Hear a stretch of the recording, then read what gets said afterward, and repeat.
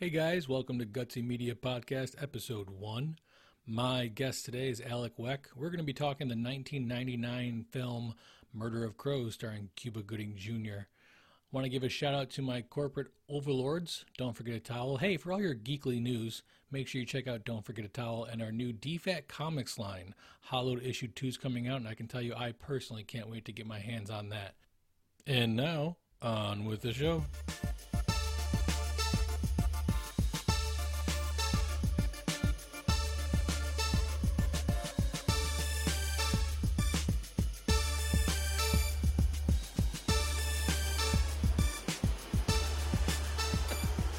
Perfect. So right off the bat, I just need I need your general like it, didn't like it. What are you giving this? 2 thumbs up? Like, well, wait, hold on. Have we began already? Oh, sorry. No. That's my stick. I don't want the guest to know that we've started. I want to get you candid. So I want to go into the plot of the movie, but before we do that too in depth, I just want to know, did you like it or did you not like it? I enjoyed it. I won't ever watch it again, but I mean, it was, but it was a good movie. I mean, it was fun. Okay. It was good. I was explaining it to Chelsea. She was loving it, and I'm like, and I was thinking in my head, like, I'm doing a really good job of explaining this. Because when you explain it, it sounds so good. Like, you know. It does. So that's funny that you bring that up, because I do think that the movie explanation sounds a lot better than it got pulled off. Yes. And I'm sure we'll definitely go into depth about why we think that is. But so I want you to chime in. Go ahead and help me explain this movie. So it starts off and we are overhearing a phone call between Cuba Gooding Jr.'s character, who is a lawyer, Lawson Russell, which did not go unnoticed by me. Thank you. So he's apparently very proud of that. I'm sure the writer was too. He's having a phone call where he is telling the judge on a case that he no longer wants to represent his client. While this is going on, you're watching somebody watch him. That person appears to be dressed up as the devil. At least I'm assuming it's dressed up and it wasn't some sort of bad makeup job by, I don't know, who knows. So the judge does not want to take this as him leaving the case and demands he comes into the chambers or comes to court tomorrow or whatever, and basically explains to him, if you do this, you're going to end your career. You can't do this. Yeah, you make the judge sound like a good person. He's not. He's not a good person.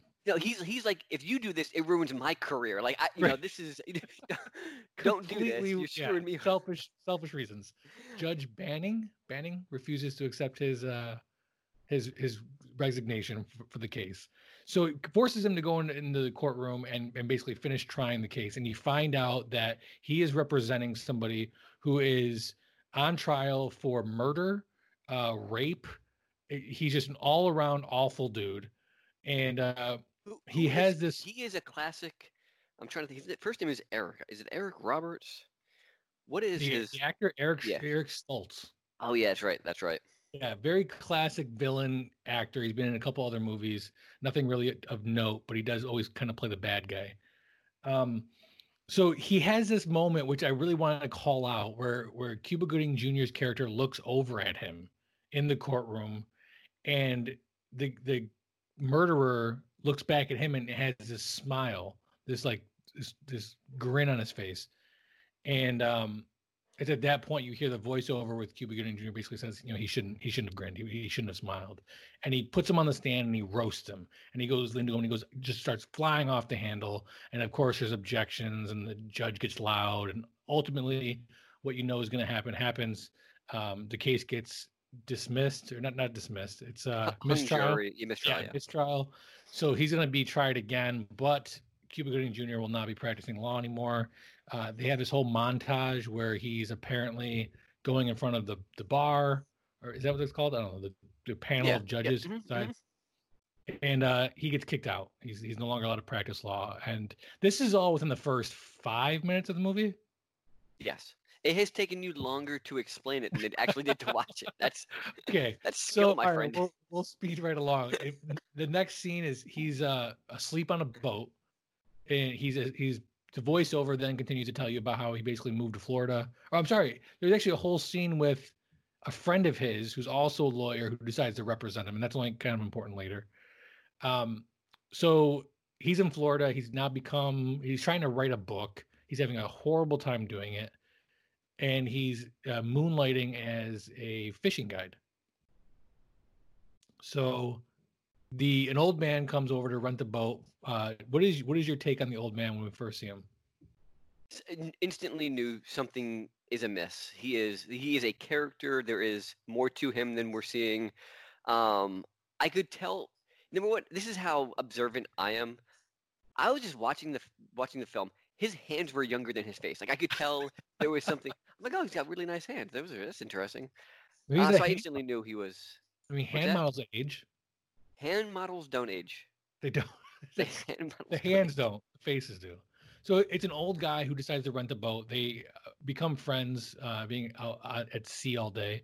At the end of the night, they go back to the local bar, have a couple brews, where they exchange some small talk. The old man basically says his wife recently died, and Cuba Gooding Jr. says he's a lawyer, and the old man has this conversation where he talks about, oh, he hates lawyers, and if it wasn't for lawyers, we wouldn't need lawyers, and so on. And Cuba Gooding Jr. says he's trying to write a book, can't do it.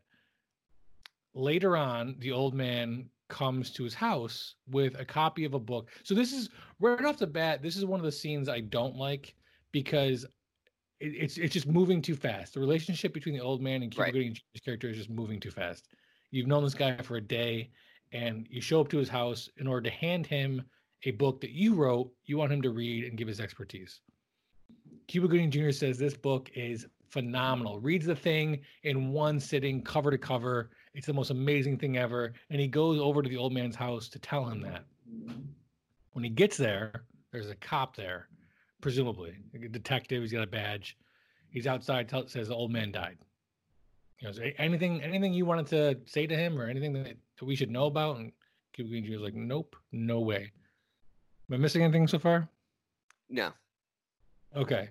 Spot on explanation. So Cuba Gooding Jr. decides at this point, because he's struggling to write a book and the old man's dead, I'm going to keep the book and publish it under my name. Again, we're about 10 minutes into the movie so far. So all of this has happened rather quickly. Then immediately another montage. He sells the book to the publishing company. It gets published. It becomes the greatest thing since sliced bread. He makes all this money, winds up banging his editor or whoever this chick winds up being. Absolutely. In the montage. Yes. Yep. And then he runs into the guy that was on trial. Right? That's the next. He runs into the guy that he was representing. The guy tells him basically he got off on a technicality, and they have this little back and forth exchange. His new girlfriend shows up. The Cuba Gooding Jr.'s character's love interest, or the girl. It's not even really. There's no love zero, interest. Yeah, there's zero vagina love, interest. There's zero romantic things going on. It's just basically the girl that works at the publishing company and him. They're sleeping together. Yeah. So she shows up. She bang in this particular world. If we're gonna go into this, she's banging every number one bookseller, every one of them. Which is crazy to me because you don't see her interact with more than two guys, but you get this sense that she's sleeping with everybody. She's just, the character comes off as a very aggressive whore. Seductress. I can't even say the word. So she shows up. Go figure. She knows the, almost convicted murderer and rapist. They used to date. Which is, I don't even know why I'm saying that, because it has zero to do with the plot.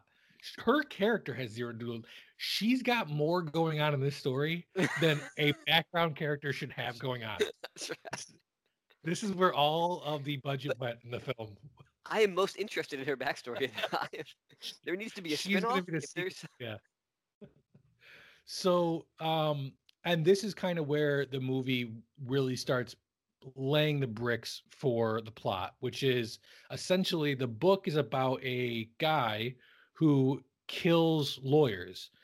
Something happens. I forgot what the storyline is in the book, but he decides rather than kill the bad guy, he's going to kill the people that represent him. So the book is about him killing 3 or 4 lawyers.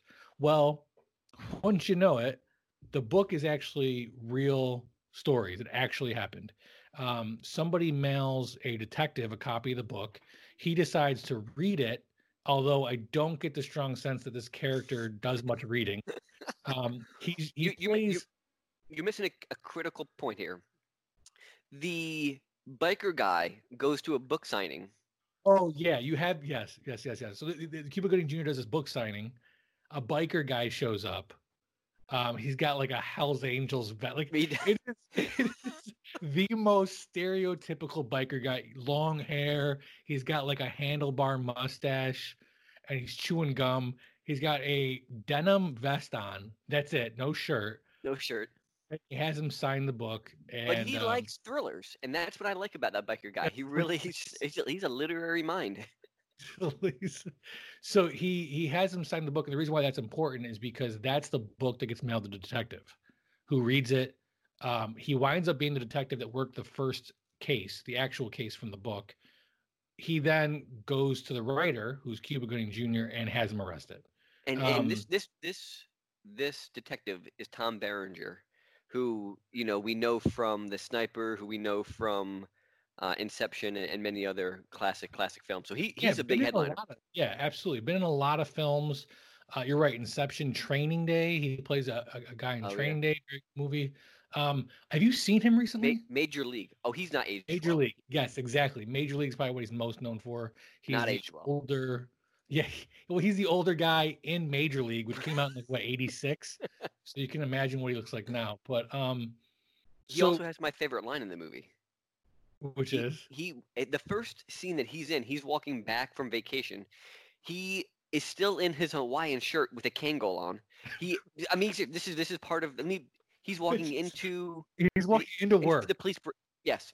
After vacation. So the idea here is that he comes right off the plane in the parking lot and into the police station. Yes. And then what's interesting is one of the guards says, "Hey, what's the matter, detective? You can't sleep?" To which Tom Berenger, who is this old crusty detective in this movie, says, "I can sleep if I wanted to," and then walks right past him like, I can do what I want. I can sleep if I wanted to. I just don't want to right now. I want to come to work. I love the line though. What's the matter, detective? You couldn't sleep? Like you take a look at him in his Hawaiian shirt and vacation hat, and you immediately think, obviously he was trying to sleep. Right. No. He just had the best week of his life away from murder and death to come back to this shithole Louisiana police precinct. Yeah.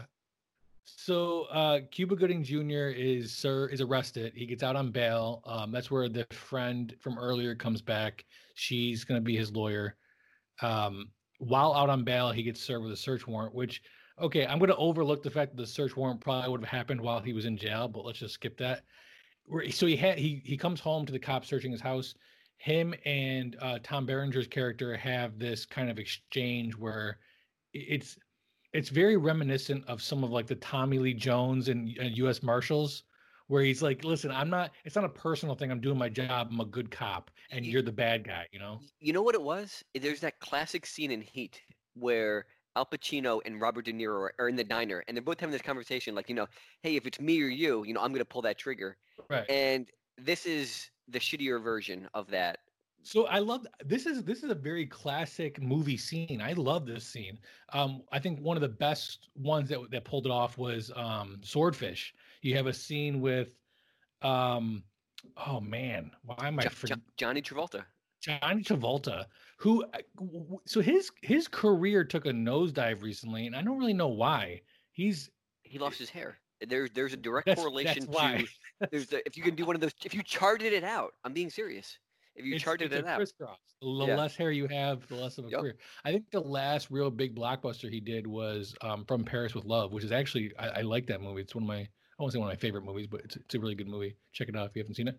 He also started driving planes off runways. Like that was also the intersection Yeah, of that's crazy. true. Yeah, but you know what? Harrison Ford did that too. That's It was true. that he's on like number 3 now, so he's still going strong. I don't know how. There hasn't been a single actor above Harrison Ford that I think really just does not give an F about Hollywood anymore. Like his interviews are very like whatever. Harrison Ford. Yeah. That was a very good. That was a very good Harrison Ford. I'm practicing. So Cuba Gooding Jr. and Tom Berenger had this exchange, and Cuba Gooding Jr. is basically like, I'm not. This isn't me. I'm not guilty. Knowing he's getting nowhere with the cop, he decides just to book it. Somehow manages to make it with little effort, makes it out of the house that is completely filled with cops going through all of his stuff, and decides he's going to do some investigating work on his own. He goes back to the Florida place. I don't know if it was the Florida, it was Bahamas or something. I don't know. To try to find out where the old guy left any information. Doesn't find anything there, but is able to check the phone records for a payphone down the street because he finds out from the landlord that the old guy wasn't using the phone. Gets a phone number to some woman's house who winds up being a maid.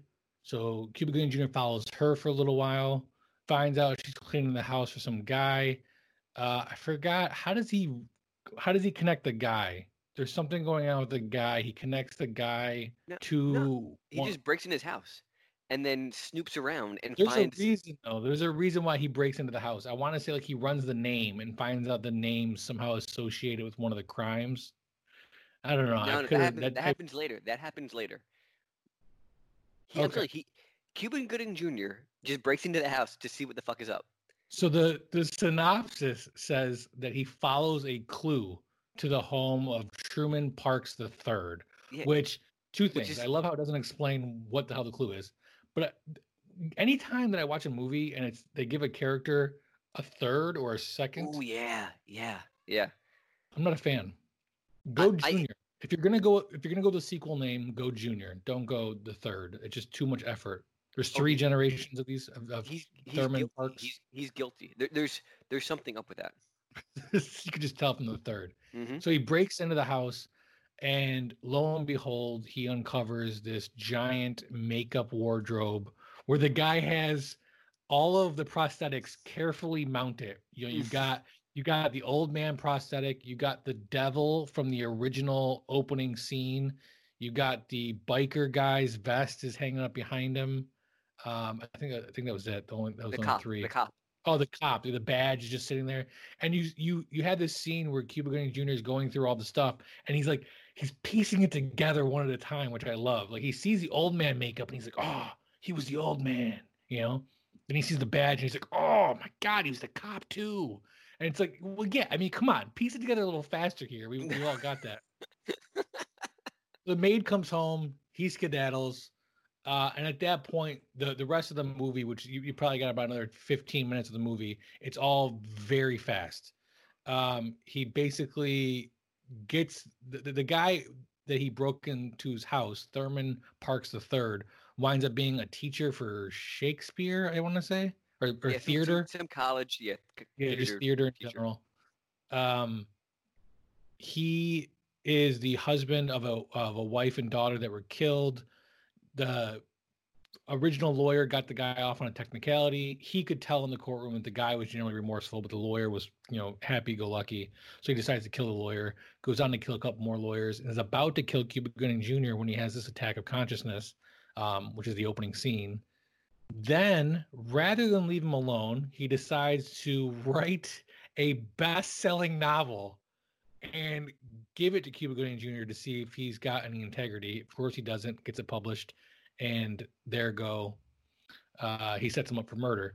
The cop shows up. The cop ends up getting shot. You have this standoff between Cuba Gooding Jr. and Thurman Parks III. And to be honest with you, I don't even remember how the movie ends. Thurman Parks dies. Somehow everybody believes Cuba Gooding Jr. and he gets off and goes on to live happily ever after. Did I miss anything? I miss anything important? Because I gotta be. You missed 2 scenes for me that I just want to highlight. One is there's an amazing Spartan kick scene where you mentioned earlier he's running away from the police. He kicks up one of the cops down the stairs, like full on front kick down the stairs, and then proceeds to run by him as this cop is He feeling his runs chest. by him and then jumps over a wall in the Yes. backyard. Tom Berenger's character is chasing him, gets to the wall, and is like, Yeah, no, he's good. No, yeah.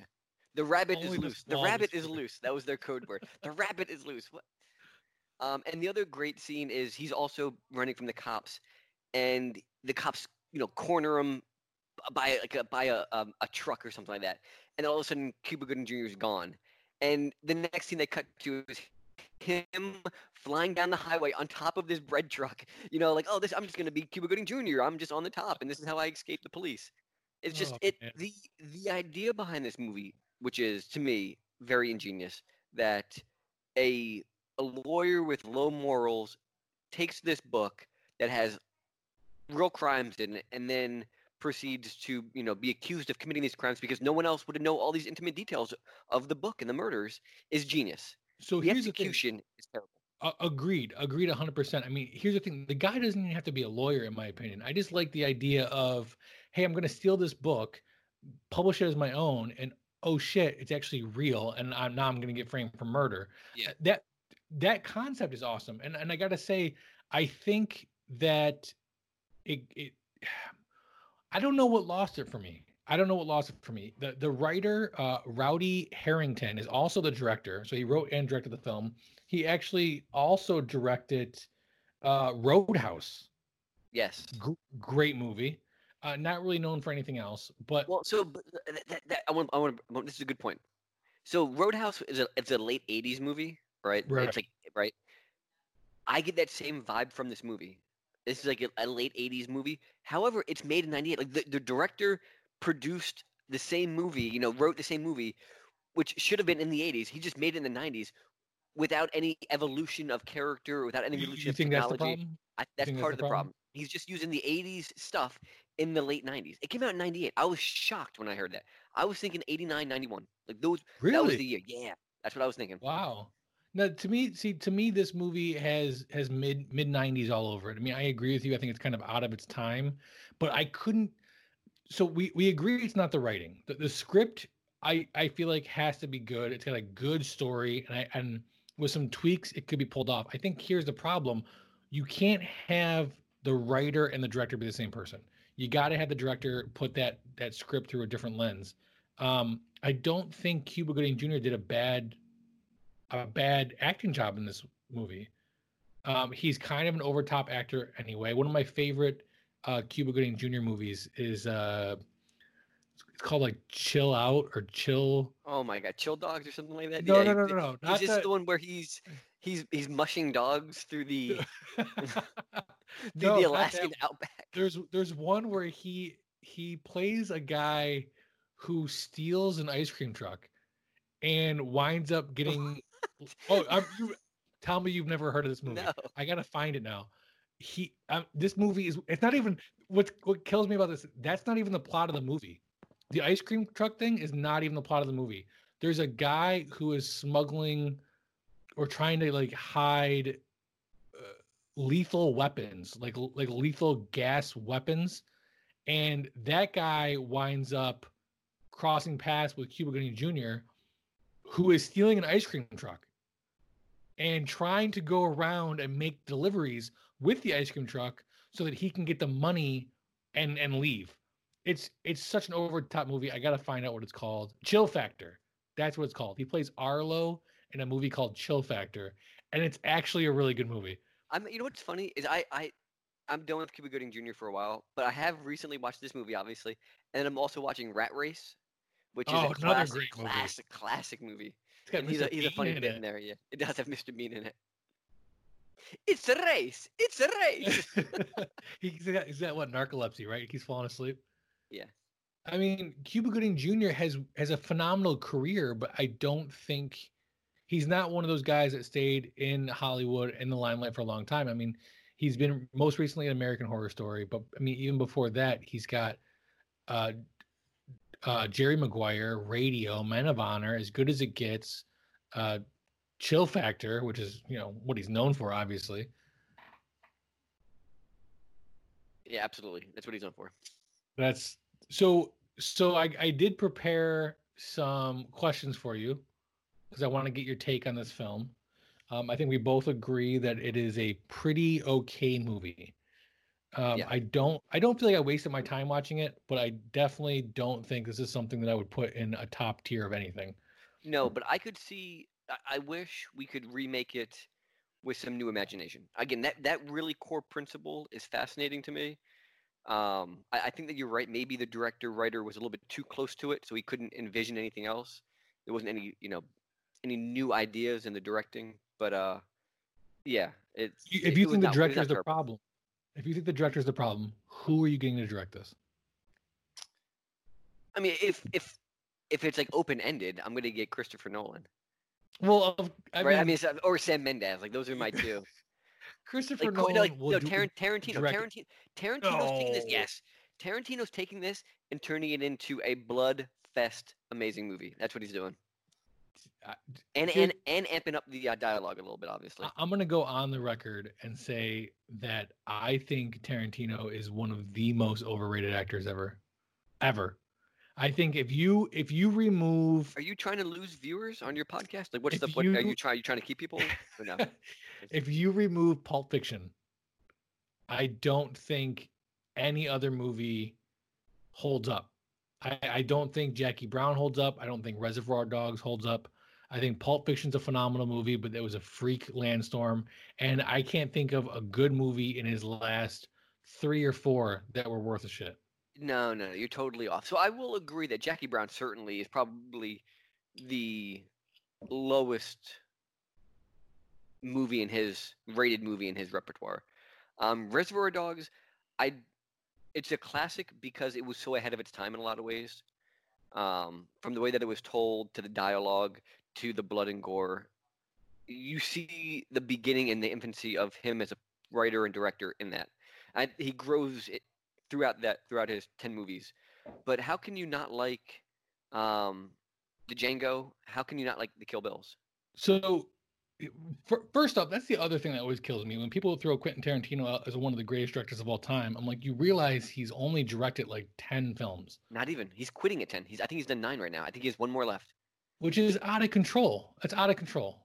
He has been the writer and producer on a couple of movies, and he's credited for being the actor, which kills me because I hate when directors like hide themselves in films. Like, oh, you got us, you hid yourself. Good job. Yeah. You're in charge of the freaking film. Why didn't you?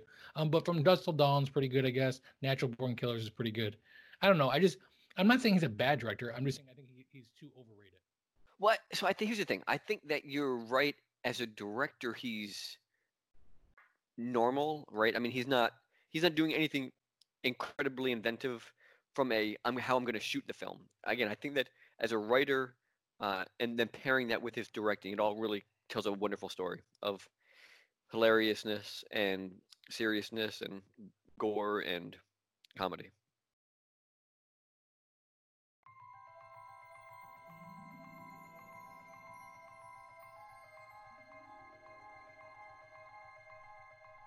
From the far reaches of the galaxy to an internet location near you, we're Don'tForgetATowel.com, your daily source for geeky pop culture news, reviews, interviews, and so much more. So as you're hitchhiking your way through the universe, don't forget to travel safe, and don't forget a towel.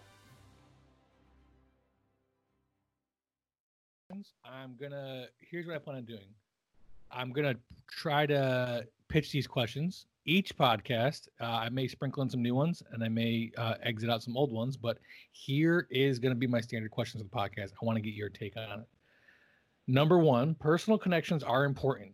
Was there anything that happened in the movie that reminded you of a real life story that happened to you? I need these ahead of time. This is no way. I want you on the spot. Is there anything that reminds me of something that has happened to me or something that I've seen before? Have you ever kicked a cop down the stairs? In today's age, no. No, I don't think there's anything that I can link to myself, other than, maybe in some ways trying to do what's right morally, and that's kind of what screws over him, Cuba Gooding Jr. and why he's disbarred, is because he wants to recuse himself from the case because he knows his client is guilty, and so he wants to do what's right, and the judge says no, and then because the judge says no, he has to do some shady lawyering stuff. And so here's my thing though. You say he does some shady lawyering stuff. He also obviously steals a book later, which puts him, framed for murder. My is he a question moral to you- character? No. My question, no, he's out for himself. My question to you, though, and to me, well, let's take turns, if I may pose this upon you, good sir. Please, please. Let's say this happens to you, and let's suspend belief and say that it's just a good book. There's no real murder involved in it. Would you take that book? Now remember, in the movie, the old man says, "I have no family.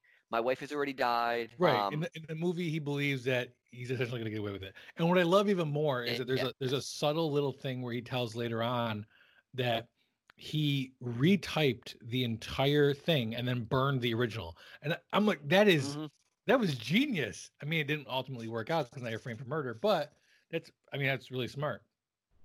Would I take the book? That's tough because obviously I like to be a moral person and say no, of course I wouldn't take it.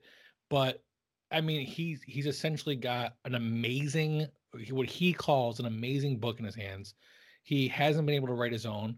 He does have a publisher in the movie that is, looking to get some of this book published. And he believes the old guy is gone for good. And I mean, what's going to happen? You're going to turn the book in and then it's going to go unread by anybody. So I don't know. I don't know what I would do in that situation, which is my nice way of saying I would totally take the book. I agree. Yeah, I agree. It's a tough. When you think there's no victim, right? Exactly. Exactly. It's like, oh well, I've got this gift. What can I do with it? I've got this little present.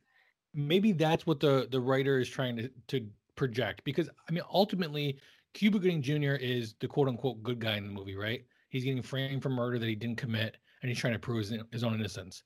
So how do you make the good guy be the moral guy who steals a book? Well, right. I mean, you got to make it so there's no victim. He thinks there's no victim. Yeah. Okay, so question number 2.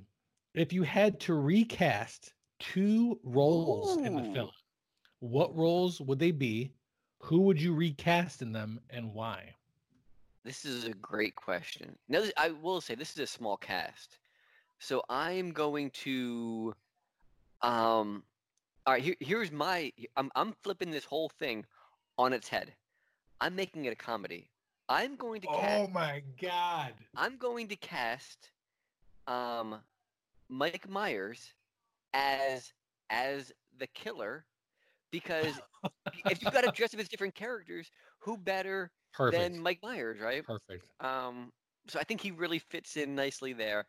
And then as the Cuba Gooding Jr. character, I would cast Jonah Hill, because I think it would be funny to see Jonah Hill running from the police so often, or getting any sort of physical altercation. Like that would just add to the humor of it. I could see Will Ferrell in the Cuba Gooding Jr. role. Oh, that's a great one. That's a great one. Yeah. That's a good one. I like that. Or I'm gonna go. We're gonna keep it. We're gonna go with Kevin Hart. Oh, okay. I like it. Maybe, and then we're gonna make. I'm gonna go with. I'm adding in a third character that I can get recast, and I'm going The Rock as the detective, because you gotta have The Rock and Kevin Hart paired together. Absolutely, absolutely. If you had The Rock as a detective and Kevin Hart as the runaway guy, I like it. All right, what aspect of the storytelling were not done right, we're done. Actually, yeah, I can't even read my own handwriting. What aspects of the storytelling were done right, and what were done wrong? I think that what was done wrong was that it was sped up a little bit. What's the runtime on this? I want to say it's like 90 minutes almost. I think it's a little bit longer. Yeah. An hour and 42 minutes. So 102 minutes. I think it was a little too fast to get to that first kind of beyond the point of Cuba Gooding Jr. He's morally sound because he kind of convicts this person, but then he kind of gets to the script. I think we could have done without that whole kind of who is the Eric character? What's this guy's name again? Eric Stoltz. He's Eric Stoltz. Thurman Parks the third. Thurman Parks III, we could have done without, I think, totally. And really just had to focus on him being a lawyer and him running from the police, him trying to track down his killer. We didn't need this kind of third person in there to kind of... Yeah, I agree. I also think the whole thing with the editor, we could have done without that. I think what's funny to me is they do speed up the initial part. Like I said, you're getting to the old guy and the story like 10 minutes in. And even the ending, like the last 10 or 15 minutes is like everything's pieced together. The detective dies and the end of the movie. But they linger on the editor and that kind of weird, like sex relationship for way too long in an already fast-paced movie, in my opinion. Yeah, well, you also left out a small scene, but it's, again, kind of goes to your point here, where Cuba Gooding Jr. does break into Thurman's the Third's house, right? And while he's in there, lo and behold, who's drunk and coming up the stairs? But it's him and the editor, that are banging it out. Right. Yeah. So it doesn't make any sense. Which is so ridiculous. Yeah. No, I agree. All right. My next question: what is the biggest unanswered question for you about the movie? And do you think it was intentional? I don't think there are any unanswered questions from me. I mean, the movie does kind of wrap up with a nice little bow. He gets arrested for the murder, but then he's not convicted and he's found innocent. But like you said, that whole last 10 minutes just blows by. It doesn't really make sense. His friend Pope, helps him out. It's just... Yeah, and they have that. So that's the female lawyer that helps him in the beginning and then becomes his lawyer at the end. They have a weird kind of relationship too, where he makes some comments like he would do anything for her, or I think he offers to sleep with her or something in the beginning, like as a joke. And she has this moment where she's like, if you only ask nicely, like you can tell she's interested in him, and either he doesn't pick up on it or he's intentionally like blowing her off. No, I think it's both. I think that he intentionally blows her off because she's ugly in the beginning. Then he becomes too famous for her when he sells the book, and then now I'm broke and arrested, and I have no one else to turn to. I have to come crawling back to you, sweet mama, and try to beg for forgiveness. Right. I think honestly, I think we hit on something here that is a negative in the movie. I think Cuba Gooding Jr.'s character is not likable enough. I don't think you have a lot invested in him as a character because he doesn't come off as the guy that you're like, oh my God, I can't believe he got framed. What a nice guy. I hope he gets out of this.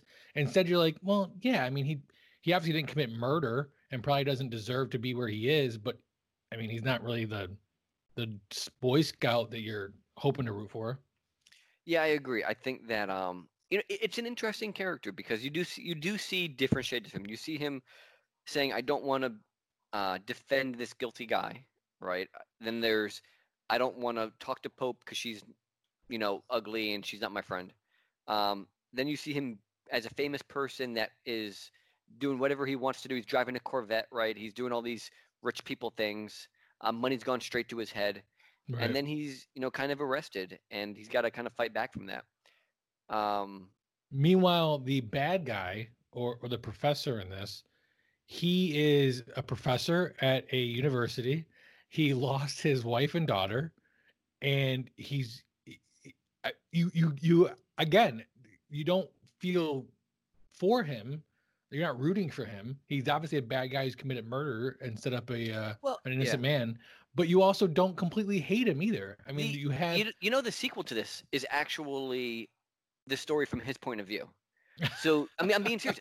It's totally different because now you're sympathetic to the man that's doing all the killing, right? Now you're rooting for the killer, who this man who's been wronged by the justice system, and now he's going to stick it to the man. And then, they could have shot this whole thing from his perspective. Cuba Gooding Jr. would have came out looking like the a-hole.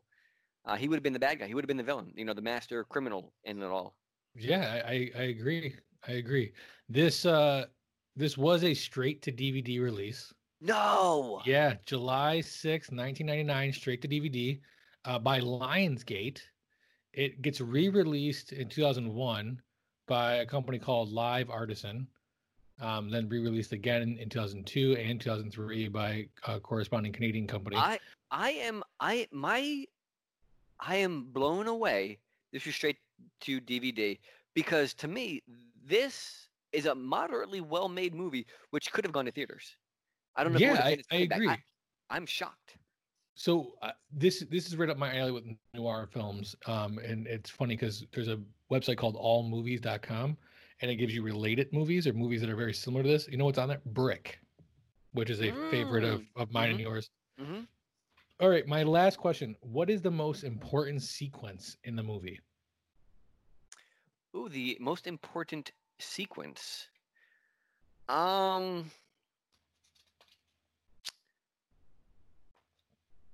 We've glanced over it, because it does happen a lot.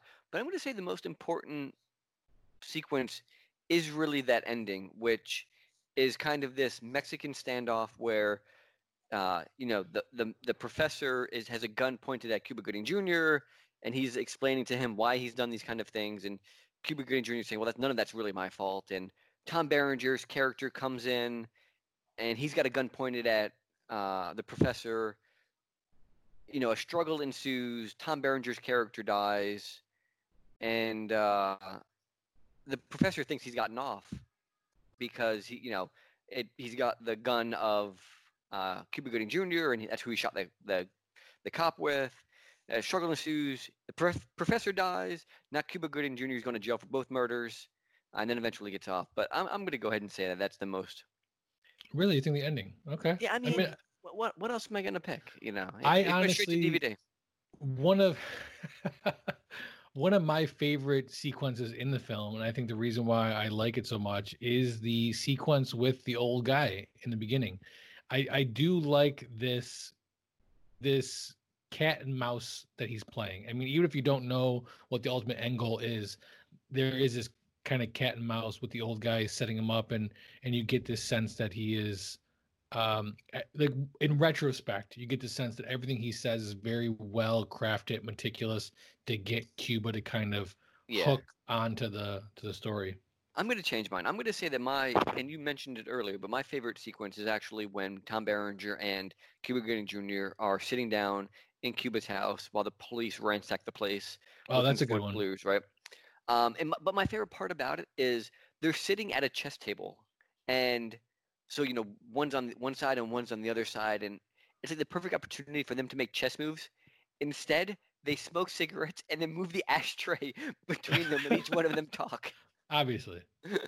Yeah, of course. So I love going to the IMDb page and going through the trivia. There is one piece of trivia on this movie. It says, when the prisoner arrives at the prison in the opening scene, it is pouring rain outside. He exits the vehicle and walks inside, yet a close-up of his shoes shows they are completely dry. I love doing what you're doing right now. And I get upset if a movie only has a few. Like I need 120 of these trivia. What are the people at IMDb doing all day? Like somebody's got to be more attentive to these pages. This is ridiculous. So a couple things I want to do in the shows moving forward, and I'm going to start with you, my friend, is I love playing a game called Guess That Tomato. And how we're going to play this is you're going to give me your guess for the Rotten Tomatoes audience score. Ooh, this is an amazing game. I love this. Guess That Tomato. So for those of you who don't know, Rotten Tomatoes does movie reviews. They do it on basically every movie, whether you ask them to or not. There's always two reviews. There is the critics review and the audience review. I will say the critics review for this movie is a 0 because there's only been 5 critics reviews, none of which have been quoted. It does have an audience score. 6,015 people have rated this movie. Go ahead, Alec, guess that tomato. And this is on a scale of 1 to 100, correct? 1 to 100, correct. Ooh, okay. 6,000 people. Do we know their demographics at all? Do we know their age? Like what? It does not give you the score breakdown. No, sorry about that. It does. Hang on, it does say C-score details. Yeah, it does Open not it give up. you- Okay, It does darn. not give you- That'd be some spooky shit, though. I mean, so let me explain my. All I can do is give my Rotten Tomatoes score, right? I mean, I don't know what the general public is looking at, so I'm going to give my Rotten Tomatoes score. A 50 is what I tell somebody to watch it at least one time. 100 would be I would make someone watch it. It would be like 2001: A Space Odyssey is at 100. So I'm going to go ahead and give this movie a 55. I would say, hey, if you're interested in this, this type of movie, it's definitely worth a watch. You got an hour and 42 minutes. Go ahead and pump it out. So I'm going to go with a 55 for Okay. Rotten Tomatoes. Very, very interesting. I'm going to give you this. So I'm going to take your score of 55. I jotted it down. Now I'm going to give you a hint, and then we're going to see if you want to change your score. I'm going Ooh. to give you movies that are within 2 points of this movie. Oh So my! This within is 2 points of this audience score. Sir, this game, this is a phenomenal game. This is amazing. Are you ready? I'm loving this. Yeah. Assault on Precinct 13, Oh, I hate that movie. Draft Day, I love that movie. I just watched it. The Grinch, the Oh. animated movie The Grinch, This is not helping me at all. and The Hobbit, Battle of Five Armies. You have given me zero help. You have given me movies All I over the love. board. All over Exactly. the board. Which tells me Rotten Tomatoes, the people that are rating these things, morons. Morons. So do you want to change your score? Yes. Okay, what do you want to change it to? 63. 63. I'm Okay, I'm bumping it up 8. 63. I love That- Draft that- Day. That's an impressive bunch up. Is that's because of Draft Day? I just watched it. It's on Amazon Prime right now. If you're listening to this, go watch it. You got to watch it with ads, I think, but it's phenomenal. I love that movie. Wait till the show's over, then go watch it. I'm Sure. gonna have to check it out because I actually have not seen that movie. You won't like it. 63. The correct answer is 57. Ooh, I'm not too far off though. 55 is close. Yeah. 55 is close. Everything I read to you has a score of 59, which is within 2 points of our 57 score. And the other game I would love to play, unfortunately, we cannot with this one because this is direct to DVD, but I'll let you play anyway. The week that this was released, July 9th, 1999, what was the top movie of that opening weekend? That's a big weekend. That is a big weekend. This is July 4th-ish, right? I mean, this is no joke. And you're not giving me any hints? I'll give you a hint if you want it. Well, I don't want it yet. 1999, you said, right? 1999. I feel like a Bad Boys came out in that era, maybe. What? I mean, yeah. There's got to be a big action movie, for 1999, right? Not an action movie. Really? Not an action movie. This is the Brokeback first Mountain? movie in what would wind up being, I want to say 4 movies total. This is one of those franchises that I think went 1 or 2, 3 strong, and then started going like direct DVD, none of the original cast type sequels. Really? So I was a freshman in high school in 1999. I guarantee you've seen this movie. There's no way you have not seen this movie. You probably saw. You're in the statistics right now. You're probably one of the people that saw it opening weekend. If you were in high school, you're one of the people that saw it opening weekend. It's too early for Twilight. Does that describe Twilight to you? Yeah, it possibly does. My wife is giving me side. I said the word Twilight. My wife instantly She's perks up. immediately Right. wants to know what we're talking about. I think we're coming up on the 20-year anniversary for Twilight. 10-year anniversary for Twilight, by the way. It's making the rounds again. It's happening. Making the rounds again. It is. It is. People are making fun of who's that? The girl with no upper lip. Everyone is always in love with. She does cups. Anna Kendrick. Anna Kendrick. Yeah, people are attacking Anna Kendrick again. I love her. She's awesome. Well, apparently she said, and it's all taken out of context. She said I was miserable when I was filming that movie, but she was She was miserable because she was wet and cold wearing Converse sneakers. Yeah, I'd be miserable too. Like she was like, "Oh, I enjoyed my time making the Wait, movie." I mean, I was miserable watching that movie. So I hope she was miserable filming it. I love her. Huge fan of the show. Huge friend of the show, Anna Kendrick. Yeah. I don't know if I can say that. I hope so. So what is your here's another hint. Anna Kendrick is not in this movie. I was only going to say Anna Kendrick movies. 1999. I mean, all I can remember about that. Well, let me ask you this: No, I have no idea. This is an unfair guess. All I can think about is one of the first Star Wars, but based upon your clue, I can't be it. Episode 1. American Pie. Ooh, that came out in 1999. 1999, July 9th. Which I mean, it's totally a July 4th movie. Like American Pie, you can't get more July 4th in that movie. Can you search what else came out on that weekend? What was its competition? What was American Pie's competition? Yeah, because I'm surprised that was number 1. Only because it's hard for comedies to really do that. I feel like, especially that was the first of a series, right? It wasn't well known at that point. It was not well known. It was. I mean, yeah, it was the first of the series. I was gonna write down everything that came on that weekend, but I didn't want to go that in depth. I don't know what else comes out that weekend. And I mean, there's a computer in front of me, but that would just take too much work. So one of the things that you wanted to do, and I am in favor of it, I might actually adopt it moving forward, is we wanted to come up with a drink that we are going to be drinking during this conversation, which we have been. I purposely waited to the end of the show to introduce my drink for a reason, but I'm going to go ahead and let you introduce yours first. What drink did you decide matched the movie? You're doing your viewers and your listeners a disservice by setting me up for failure. You texted me way too late in the day to be able to manipulate and get all the things I needed for whatever cocktail I was going to concoct. I'm hearing a lot of excuses. Yeah, that's exactly what you're hearing. So the only thing that I'm drinking at this point is, and this is my wife's doing, so I'm going to blame her too, because now your listeners are going to think that I'm the most basic of bros, but I'm drinking Coors Light, just a simple Rocky Mountain Fresh Coors Light. And why does that tie into the movie for you? Because like the movie, which was just on my TV, this was what was in my fridge. That's pretty good. I mean, if I had some time to do this, I would have done something Floridian. You know, they're in Florida for a large portion of this. I thought tropical. I thought something about paradise.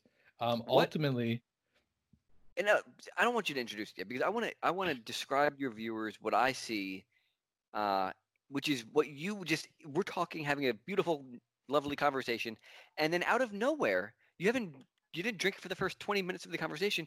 You have this tall oblong glass with your name on it. It's orange. It's a bright orange beverage in it. There's a cherry in there. I don't know if you can see. There's a cherry. It was supposed to be on the side of the cup, but it fell in. No, I don't want to bust your cherry, but I don't see it. So, and you have a beautiful orange peel, right? An orange slice in there. Mm-hmm.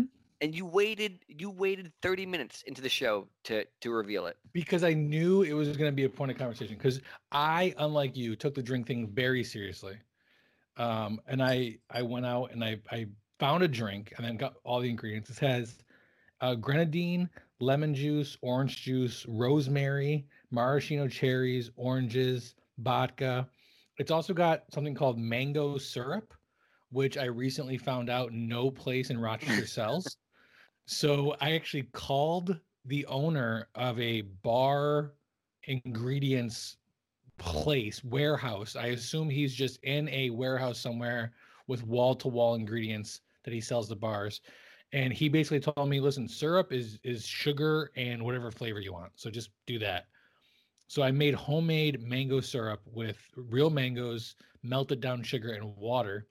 Was there any manhood in there or no? No manhood at all. No. It removes testosterone out of my body. This drink is called Made in Manhattan. And the reason why I picked nothing to do with the movie. You ready? Are you ready? I'm going to tie the whole thing together.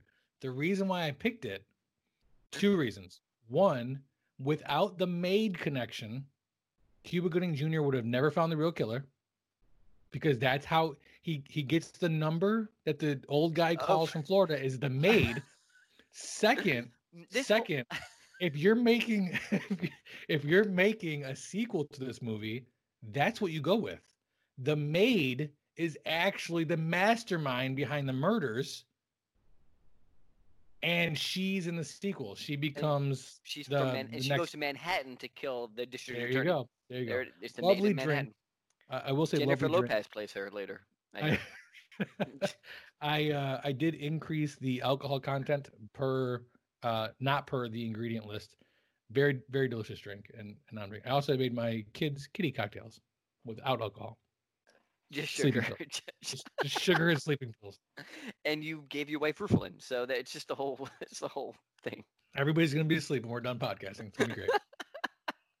So is there anything you want to plug? Anything that's going on in your life that you want to give a shout out to the listeners about? No. I have nothing. I have literally nothing going on in my life worth mentioning to your listeners. All right, then I want to end this podcast as we end every podcast at Don't Forget a Towel, and tell me what you're geeking out on. It's a strong belief of the operators of Don't Forget a Towel that everybody geeks out on something, even if it's not truly comic books. Today, I'm geeking out on right now James Bond for sure. So I'm full on in James Bond movies and TV shows, and there's a James Bond TV show. Yeah, one of them, 1967. So I did not know that. I did know that there is a James Bond cartoon about his son, James Bond Jr. Look it up. It's amazing. I used to watch it as a kid. Isn't it called Archer? No. How many Bond movies are there now? 23 or 25? 23, yeah. 23. Wow. Jesus. Well, that's great, man. And Christopher Nolan wants to direct a James Bond series.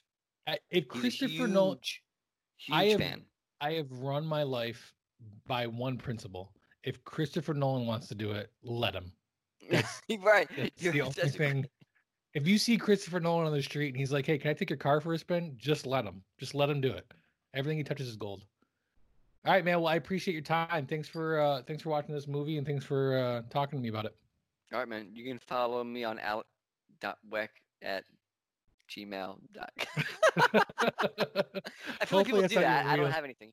But Facebook, find me on Facebook. My name is Jesus1348 at Facebook.mail. I don't think that's how that goes.